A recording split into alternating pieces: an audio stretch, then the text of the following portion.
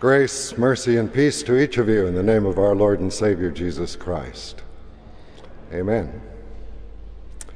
Brothers and sisters in Christ, if you listen to the reading that we heard just a few moments ago, you would probably conclude that we don't do it that way anymore. And it's true. We don't do it that way anymore. So, amen. Just a few thoughts, maybe. I've never known a Lutheran preacher who would pass up an opportunity to talk. But the lesson from Hebrews was all about that old covenant. We don't do it that way anymore, the temple and the tabernacles and all of that sort of thing. But you certainly know, that the writer to the Hebrews was addressing an audience that was very familiar with those practices. And simply to say, we don't do it that way anymore, to that audience may not have been the best approach. These were important practices for the people of the Old Testament. To say to them, that's all gone, and now we're going to do something new, may have been a bit difficult. I remember, I'm old enough to remember the old hymnal. In fact, when I attended seminary here, page 5 and 15 were the orders of the day. And I knew the hymns, I knew the words, I knew where they were located in the old hymnal, and then the new hymnal came, and some of the words were changed and the liturgies were changed.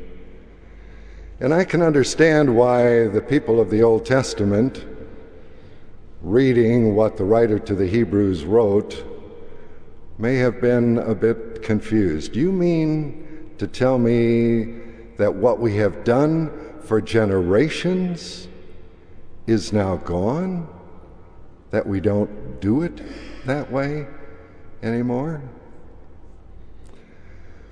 But that's what the writer to the Hebrews was saying.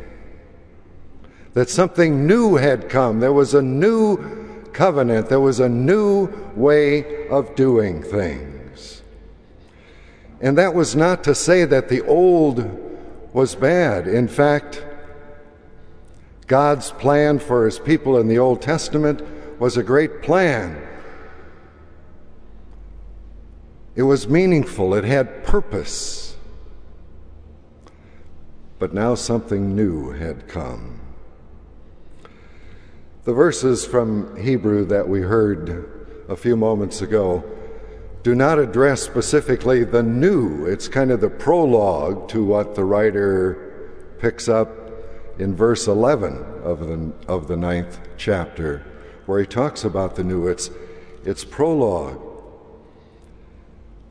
But the purpose was not to obliterate the old, but to build upon it in explaining the new. There was a direct way to God. We know that the earthly sanctuary, tabernacle, and temple, as prescribed, the lampstand, the gold-covered ark, the Holy of Holies, Aaron's staff, the cherubim of the glory, and so forth, are no longer necessary. We know that there is now a very direct way to God through his Son, the promised Messiah, Jesus Christ. Our prayer, of course, is that all people would come to know the new way. And I know that as pastors and deaconesses and leaders in the church, you're going to be faced with many challenges. But let me just mention 3 in this connection. 1, those who still hold to elements of the old.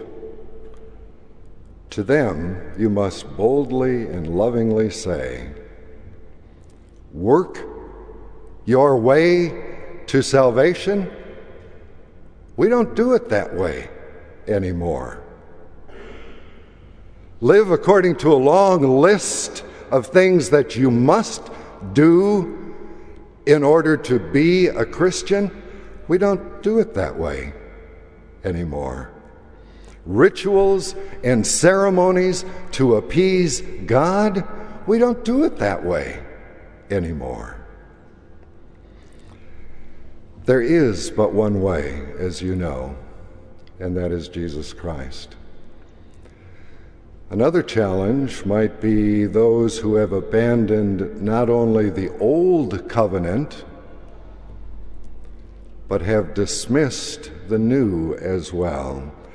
You may hear them say such things as, Jesus, the only way to salvation? No, we don't do it that way anymore. The authority of Scripture? No, we don't do it that way anymore. There are many ways to God. The sanctity of life, the sanctity of marriage between a man and a woman, no, we don't do it that way anymore. And to them we must boldly and lovingly say, grace, faith, Scripture. There is but one way, and we will do it that way until the Lord comes. And another challenge might be those who have no use for either the old or the new covenant. And to them we must boldly and lovingly say, you know, there's so little peace and love and acceptance and hope for the future without the Christ.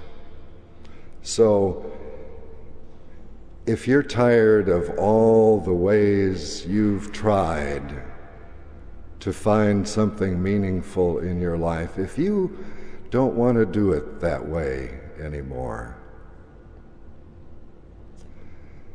Christ is waiting to embrace you and to offer you a whole new way of existence.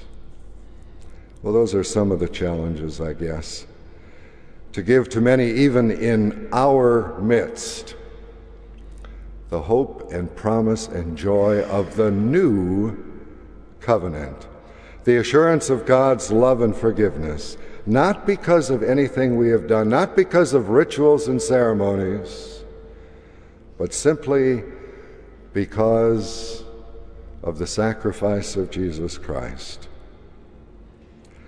God grant that we will always appreciate what God has done in the past, prologue to the present and the future, that we will always understand and appreciate the fact that there is one way. It's the new way, the new direct way to God, our Lord and Savior Jesus Christ. And we pray that many will join us in looking to Him alone. In His name, amen.